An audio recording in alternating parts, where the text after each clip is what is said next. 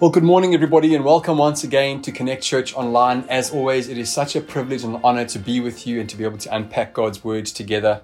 If you're with us for the first time, we are in a series called Burning on Our Hearts. And what we're doing is essentially taking messages or words that have been burning on our hearts and sharing them with one another. This morning, I want to speak to you about understanding or identifying the times that we are living in.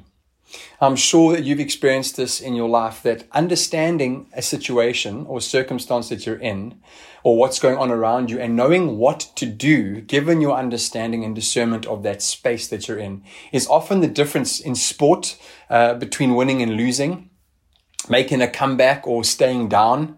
In business, understanding the environment you're in and the times you're in and being discerning and knowing what to do is often the difference between making money or not making money, having your business be successful or not successful.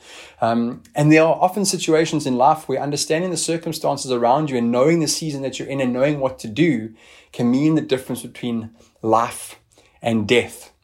And it really is the same with our faith. As Christians, being able to discern and understand the season we're in and the times we're in is really a key for us becoming incredibly effective Christians and reaching a lost world around us with the gospel so that many more will enter into the kingdom of heaven and get to celebrate eternity with Jesus. Not understanding the season that we're in and being able to identify the times we're in and not knowing what to do in light of the season we're in really carries with it some incredibly grave consequences, the least of which is being ineffective as a Christian, the most severe of which is ending up spending eternity in hell. And I know that for many of us, we recognize and realize that the times we live in are quite perplexing and challenging. But for us as Christians, the season we live in also, despite the fact that it's perplexing, challenging, and tough, the season presents us with a lot of ministry opportunities that we otherwise wouldn't have had. And I think to some degree, there's a greater extent or to a greater extent, more than ever before, there are opportunities for us now to minister in a way that we see the kingdom of God coming in a way we haven't seen before. But to effectively, like I said, serve the Lord, to effectively take advantage of the season we're in, we have to understand the season that we're in. To take hold of the opportunities, we have to be discerning and know what to do. There's a scripture I'm going to read. It's not going to come up on your screen, but it's from 1 Chronicles chapter 12, verse 32. And it's a story or this account of when David was being supported by a whole bunch of men, his mighty men, and some of these men are referred to as the sons of Issachar. And God's word says that they were men who had understanding of the times and they knew what Israel should do. Because of their understanding of those times, they knew what Israel should do in those times specifically. A time when Saul was still king and David needed to be made king, and they knew and they saw what God was doing. And so they came along and they supported David because of the understanding and discernment they had of what was necessary. And so in many ways, we really have to be like that as Christians. We need to have understanding like the men of Issachar had, so we can take hold of the opportunities God has given us in this season to reach the lost and to be effective for Him. In researching the word understanding as it relates to the sons of Issachar, I found out that the word for understanding used in that passage is the Hebrew word binah. And it comes from a root word which means to separate something mentally and to be able to distinguish its parts. And essentially what the word does is it introduces this idea of intelligence and wisdom and even cunning and skill when it comes to understanding something. In other words, it's not just an understanding of the facts, but a real skill to be able to analyze what something truly means and to be able to identify something for what it really is. And I feel as Christians and as a church, we need to be like the sons of Issachar, who are able to skillfully analyze their times and perceive correctly what those times require of us and what they're all about. Like they knew exactly what to do because of the circumstances they found themselves in, so we too need to be able to know what to do given the times that we live in. It's what we so desperately need. It's what we so desperately need to be praying for in our time, that the Lord would help us to understand the times, not to be ignorant, not to be unaware, not to, like the age-old adage, be like an ostrich who buries his head in the sand and pretends like what's going on around us isn't going on around us, but to be aware, to be alert, to be discerning, to be wise, and to then jump into action and take hold of the opportunities God has given to us. So really, the question then is, what are the times we're living in? How would we define the times that we're living in? And I'm sure if you had to ask 100 people, you have 100 different answers. 2020, there's been so many memes made about 2020 and what 2020 is like and how it's going to be, recorded in history as like one of the most crazy, unpredictable years of all time. But Jesus really defines the season that we're living in for us in Matthew chapter 24. Where he's speaking to his disciples and he's reminding them of a parable. He says this, now learn from the parable of the fig tree. As soon as its branches have become tender and it begins to sprout its leaves, you know that summer is near. So you too, when you see all these things, recognize that he is near, that he is right at the door. Now, what is Jesus speaking about here? Well, he's speaking about the end times. He's speaking about the second coming. He's speaking about the wrapping up of all of time and the introduction of eternity. He's speaking about when the King returns, when he comes to take the sheep to be with him, his people who know his voice, who love him, to be with him and to separate the goats from them and to send all those who don't know him to hell. He's telling them that as obvious as it is to tell that summer's coming by looking at a fig tree and what happens in a fig tree, the softening of the branches, the sprouting of the leaves, as obvious as it is to tell that the summer season is approaching by looking at a fig tree, so it is also obvious to tell that the times are coming to an end and that Jesus is returning by looking at the signs around us. Hebrews 1 says this, God has spoken to us in these last days through his Son. Church, the season we are living in is a season of the last days, the end of all things. From the cross to now, it's been defined as last days. And I believe if we look at the signs around us and we are perceptive and discerning, we are in the last of the last days. We're living in the days of the new covenant. We're living in the days of the open doors or open door, so to speak, where the bridegroom, Jesus, is right at the door and he's about to enter. It's the last of the last days. Now, some of you might be feeling a little bit awkward and a little bit uncomfortable thinking that I'm going to come up with a date and a time. Obviously, we know if we're biblical and we're scriptural and we're rooted in God's word, we know that we can't start calling out days and times and dates like many have done in the past and failed and embarrassed themselves. God's word says that no one knows the day or the hour, not even the Son himself, only the Father knows. So this isn't a message to say, I've had a dream or I have had a revelation from the Lord and this is the day he's going to arrive or this is the hour he's going to arrive or this is the month of the year he's going to arrive. That's not what this is about. We can't do that. No one knows the time or the hour except the Father himself. But as unbiblical as it is to do that, it is equally unbiblical to be unaware and not to pay attention and not to be perceptive and discerning about the season and the times we do live in. Because when Jesus returns, it will be like a thief in the night when it is least expected. To deny the signs of the times is as unbiblical as it is to be consumed with its imminence and start to predict times and dates. It's a season where we both know his coming is imminent, but we also don't know exactly when. It's a season where the kingdom of God has come and it is still to fully come. Listen to what Paul says to Timothy about the last days. He says in 2 Timothy chapter 3, 1-5, but realize this, that in the last days, difficult times will come. For people will be lovers of self, lovers of money, boastful, arrogant, slanderers, disobedient to parents, ungrateful, unholy, unloving, irreconcilable, malicious gossips, without self-control, brutal, haters of good, treacherous, reckless, conceited, lovers of pleasure rather than lovers of God, holding to a form of godliness, although they have denied its power. I don't know about you, but that writing of Paul to Timothy, telling him what the signs of the last times are going to be like, it's almost as if we're reading out of these verses an extract from a morning newspaper that we receive in our gate or our post box every morning. Or it's like we're reading something that we see on TV when we switch on the news and we watch the morning or the evening news. It's as if these things are so current and up to date. It's like Paul sat down and wrote to us a very description of the times we are living in. The truth is, church, Jesus is coming back, and his coming is imminent.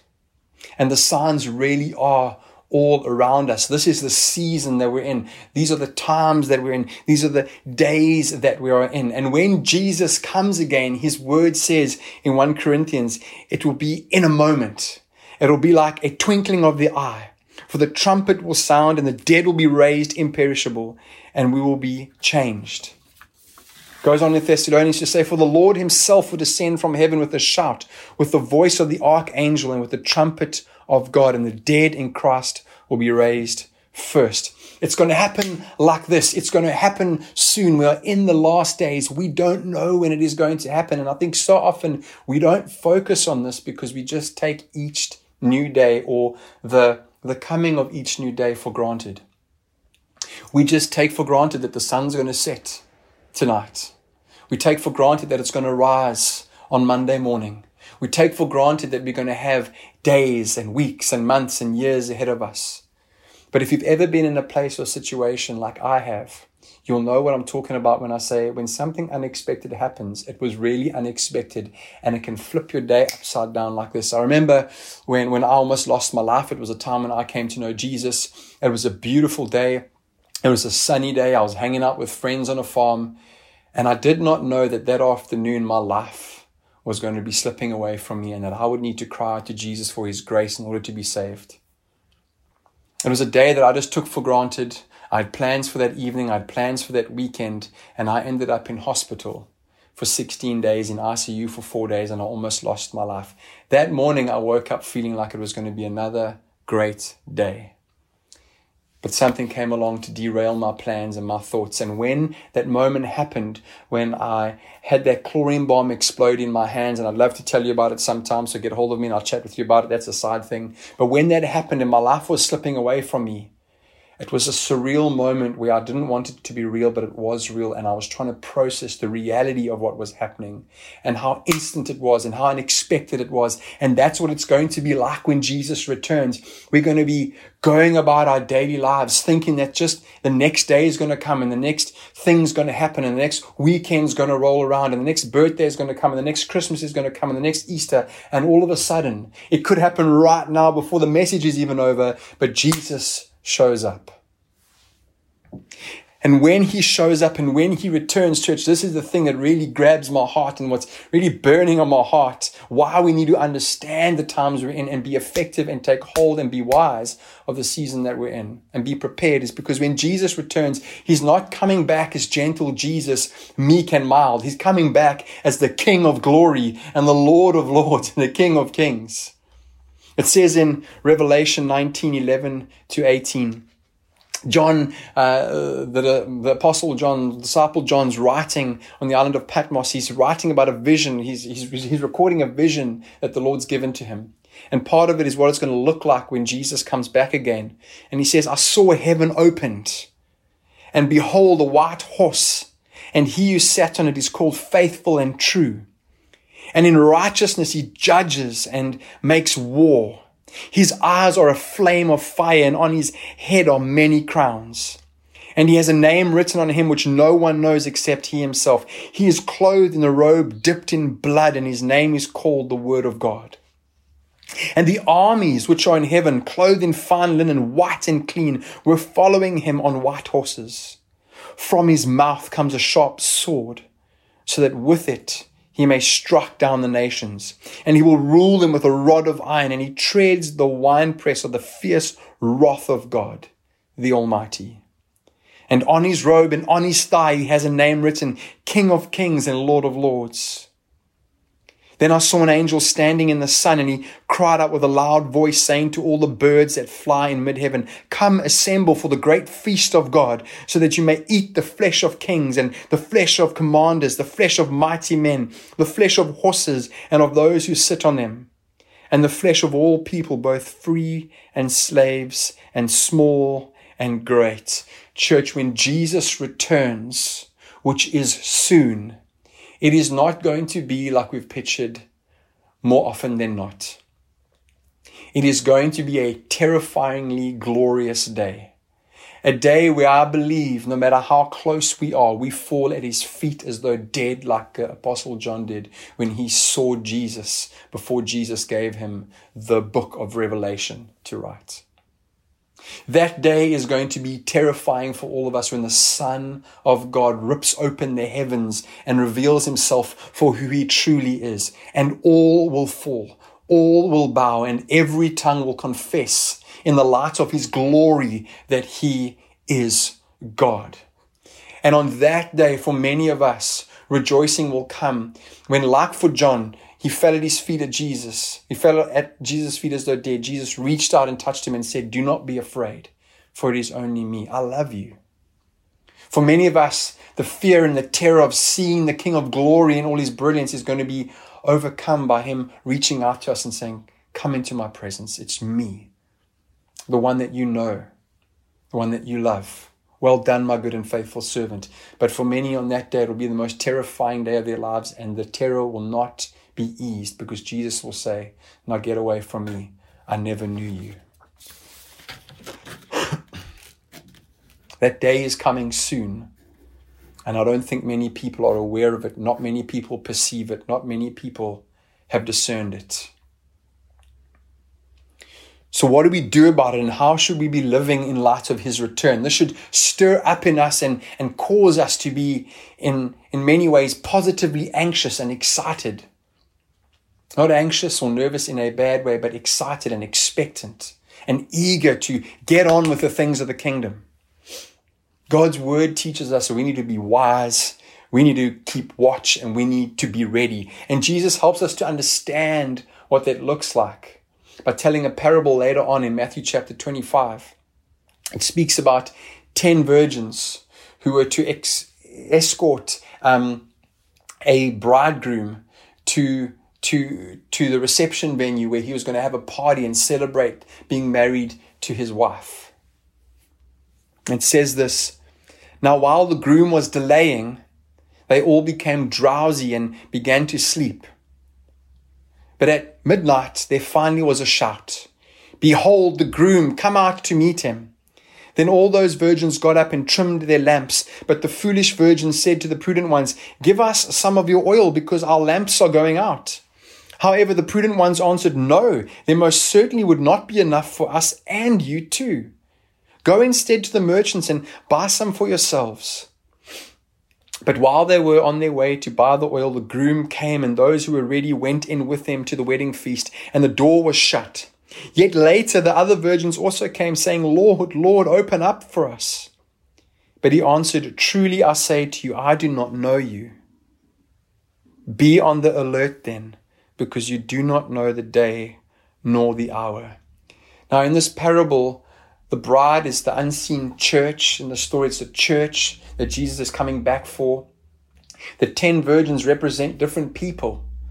Those who are saved and those who aren't saved. Those who are wise and those who aren't wise. It's a story of a stark contrast between 5 unwise people and 5 wise people. All of them were supposed to prepare. All of them had heard that the bridegroom was coming. All of them were meant to be waiting expectantly to receive him. Unfortunately, 5 were more prepared than the others. 5 were not expecting him to take as long as he did, to come as late into the night as he did. They didn't prepare to face the long dark of the night ahead, and so they ran out of oil. And I preached the whole message on this in one of our morning services, and so I'm not going to dig into it too much here. But the bottom line, the main emphasis of this parable is that every single one of us needs to pay particular attention and should put a lot of time, energy, and effort into being prepared and to preparing ourselves for the bridegroom's return, for the return of Jesus. We need to be paying attention, being wise, making preparation for the return of the King. The saved in the story, the wise virgins, the 5 wise virgins who had enough oil, not only in their lamps, but in flasks, who were ready for when the groom arrived. They're like people who know Jesus, who are saved, who think long term. We have eternity in mind. We don't just live for the here and the now. We take action and prepare ourselves spiritually. We're always ready, waiting, expecting our King to return. The wise are likened to those who know that no matter how much time you have lived on earth, or no matter how much time you think you've got left, no one actually knows when your life's going to end, whether naturally or supernaturally. The wise live as if each day were their last, but prepare as if it weren't. The foolish, on the other hand, only think about the here and the now. They're the ones who've heard about Jesus or refuse to hear about him, or have heard about him and do nothing about it.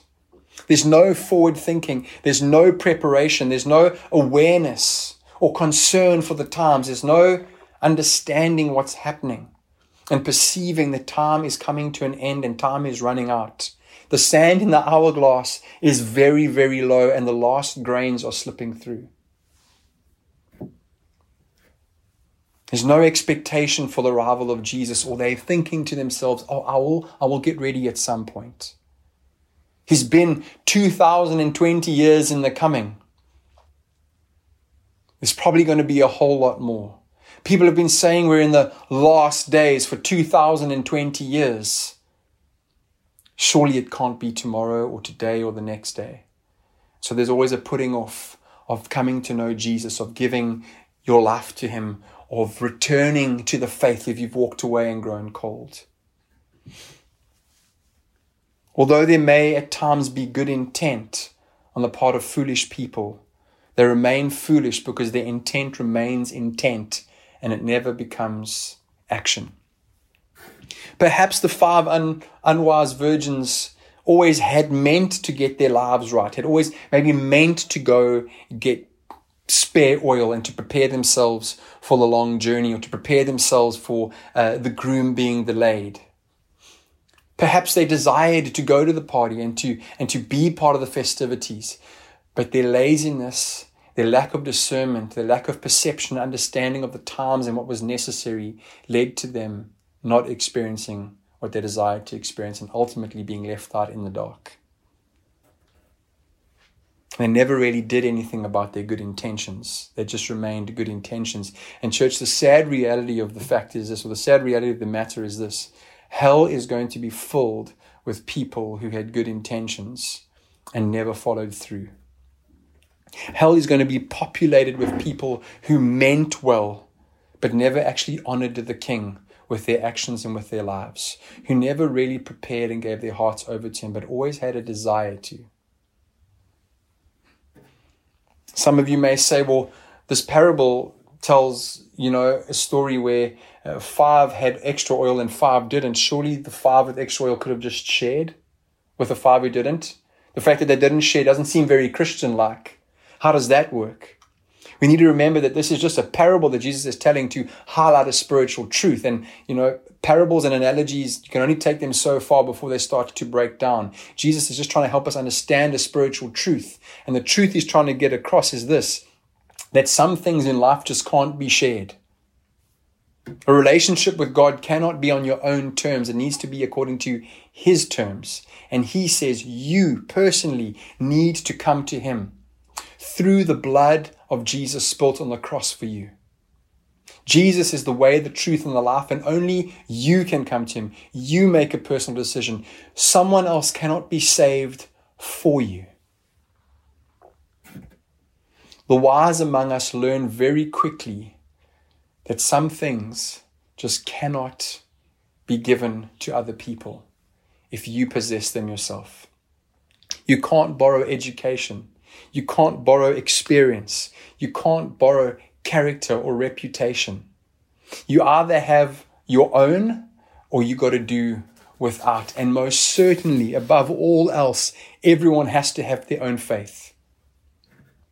For those of us who are walking with Jesus, who know and love the Lord Jesus, this should really drive us to our knees in prayer and in preparation, so that we can be used by God to see people who are unwise at the moment, who aren't being prepared, who aren't perceiving and discerning the times and what's necessary. We pray and we're driven to see that they would know Jesus, hear about the gospel, and as much as it is within our power, to see them come to know Jesus. Perhaps you've got a spouse, or you've got sons or daughters, friends, relatives that are still on the outside, still unwise, still unprepared, who aren't worried about that day when the King returns or what will happen to them.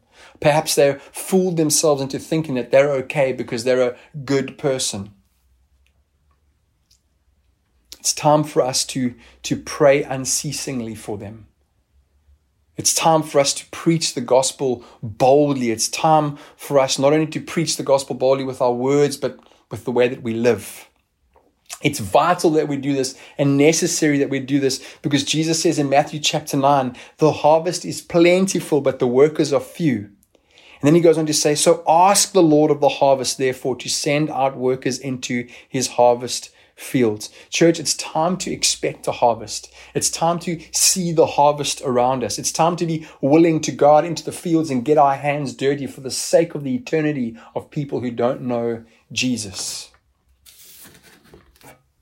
This is why it is so important to discern and to know and to understand the times that we live in, because many people are going to go to hell because they've been unwise and unprepared. God has given us this gift of Jesus that we carry in us by the Spirit, that we live and we experience on a daily basis, and that is not something we need to keep to ourselves. Time is coming to an end. All of time is being wrapped up. We are in the last of the last days, and we need to be living wise. We need to be living discerning lives, watching out, being ready and preparing. We can't be lazy about our faith. We can't expect it to be somebody else's job. There needs to be a fire lit in our hearts and in our souls for the lost, and even for ourselves, that we would fan into flame these things that God has given us so we can bring him glory. And so I want to end this morning by speaking about what it looks like. What does keeping watch and being wise and being ready really look like? And I could have come up with my own points and summarized some scripture, but every now and then you find a scripture that sort of just says it exactly the way it is for you and makes your point way better than you could ever. And so I'm going to read a scripture from 1 Thessalonians 5, 2-22, and then we're going to wrap up. But this is what it looks like. This is the definition of what it's like to keep watch, to be wise, to be ready, and to be discerning. To be like those 5 wise virgins who were expecting the bridegroom to arrive and had made preparations.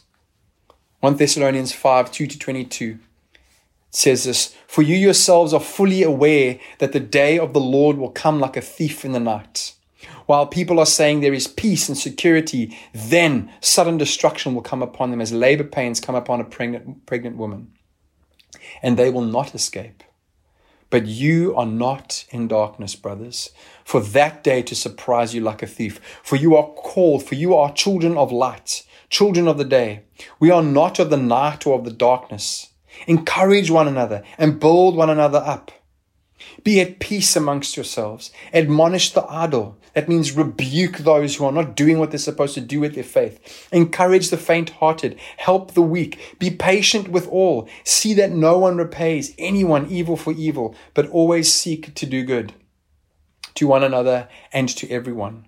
Rejoice always. Pray without ceasing. Give thanks in all circumstances, for this is the will of God in Christ Jesus for you. Do not quench the Spirit. Do not despise prophecies, but test everything. Hold fast what is good and abstain from every evil.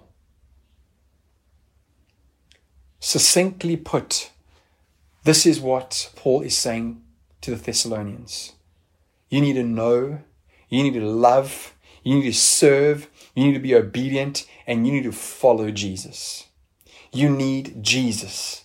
That's what you need most of all in these days. That's what everybody needs, whether they know it or believe it or desire it. You need to know Jesus. And you need to, as a result of that, be holy, be set apart, be different because of who you know and who you serve and the times that we're living in. You know, too often Christians or the church looks very much like the world. God says, come out from them. Be holy as I am holy. Live obedient, godly lives, because time is short and I am coming soon. This is what it means to be prepared. Encourage one another. Build one another up. Be at peace. Make sure relationships are right. Rebuke yourself when you're being idle. Rebuke idle Christians. Encourage the faint-hearted. Help the weak. Be patient. Love. Rejoice. Pray. Give thanks. Don't quench the Spirit. Embrace the work of the Spirit. Embrace the gifts that God has given you. Use them for the glory of His name to see the gospel and the kingdom preached and extended throughout the world.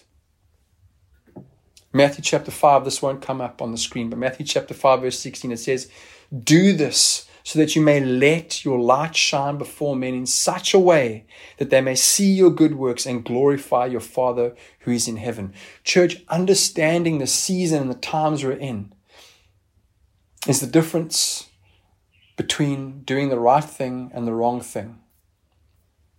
Or understanding the times and the season we're in is the difference between knowing what to do and when to do it and not knowing what to do and when to do it. And that means the difference between eternity in heaven and eternity in hell for a lot of people. It literally is about saving a person's life.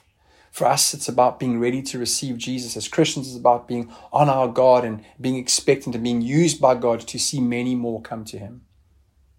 It's about you and the people that God can use for His glory and who He can bring into the kingdom. I hope that makes sense, and I hope that you are challenged and encouraged just as much as I am.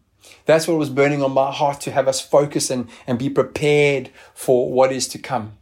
His return is imminent. His coming is soon.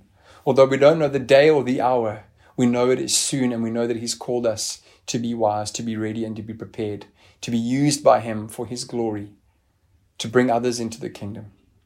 So let's pray. Let's ask the Lord to light that fire in our hearts and for us as a church to live that way. Lord Jesus, we want to praise You and we want to thank You for Your word, and we want to ask that You would stir up in our hearts a desire to be like the 5 wise virgins who were ready and expectant, who knew what to do, who discerned the times, who discerned ahead of time what could happen and what was required in order to be prepared. And I pray, Holy Spirit, that You would lead us into that we would make preparations, that we would be ready, that we'd never take for granted the seasons or the season we're in and the days that we have available to us to live and to serve, to live for You and to serve You, to live out the life You've called us to, and to be used by You to lead people to knowing You and spending eternity with You. Help us to be effective, Lord Jesus, as a church, to continue the work of Jesus.